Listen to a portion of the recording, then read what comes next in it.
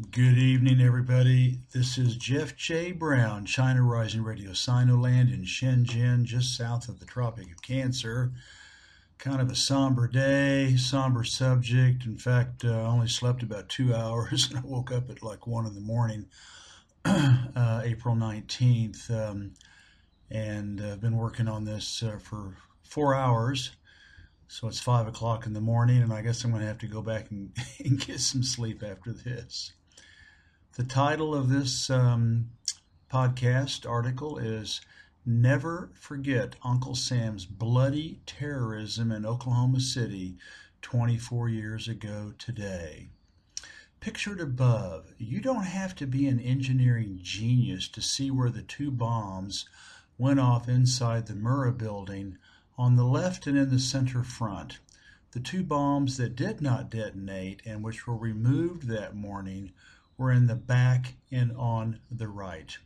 Just ask yourself, if a truck-loaded ANFO bomb, ANFO for ammonium nitrate fuel oil, if a truck-loaded ANFO bomb parked at the midpoint of the building right out front blew up, and it would, of course, go in all directions equally, which is simple laws of physics, then why did it only go to the left towards 10 o'clock?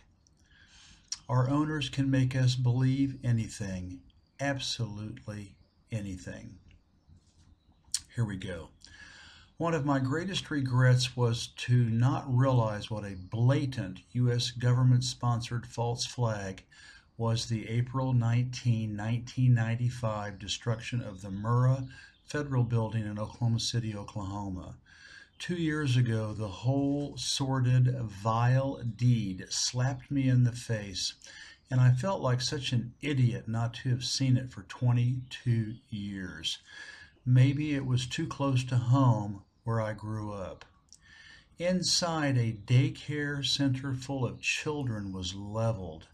It's hard, so very, very hard to admit that our government, or at least significant elements within, pull off a constant stream of false flags to manipulate the citizens and turn them into cowed, fearful, brainwashed sheeple. The evolutionary impulse to survive, both as an individual and in a group, that being our peers in society, to deny and to compartmentalize manifest evil is overpowering, and it takes great courage and determination to accept the bitter truth. The human brain has the most amazing capacity to bury cognitive dissonance, and this weakness is exploited with a violent vengeance by the West's deep state. Sadly, false flags ruthlessly work every time, which is why they are committed with frightening regularity. They want to keep us numb, afraid, feeling helpless and powerless, apathetic, obedient to the government, and hateful of their targeted enemies. Adolf Hitler summed up the effective power of false flags perfectly, and there's a quote of him with his picture. So take a few minutes and read/listen to the report that I produced after doing many hours of research and reading. It is not even debatable. Case closed. The Oklahoma City Federal Building bombing was a U.S. government terrorist act against its own people, and my previous blog link is provided. This is Jeff J. Brown signing out from Shenzhen.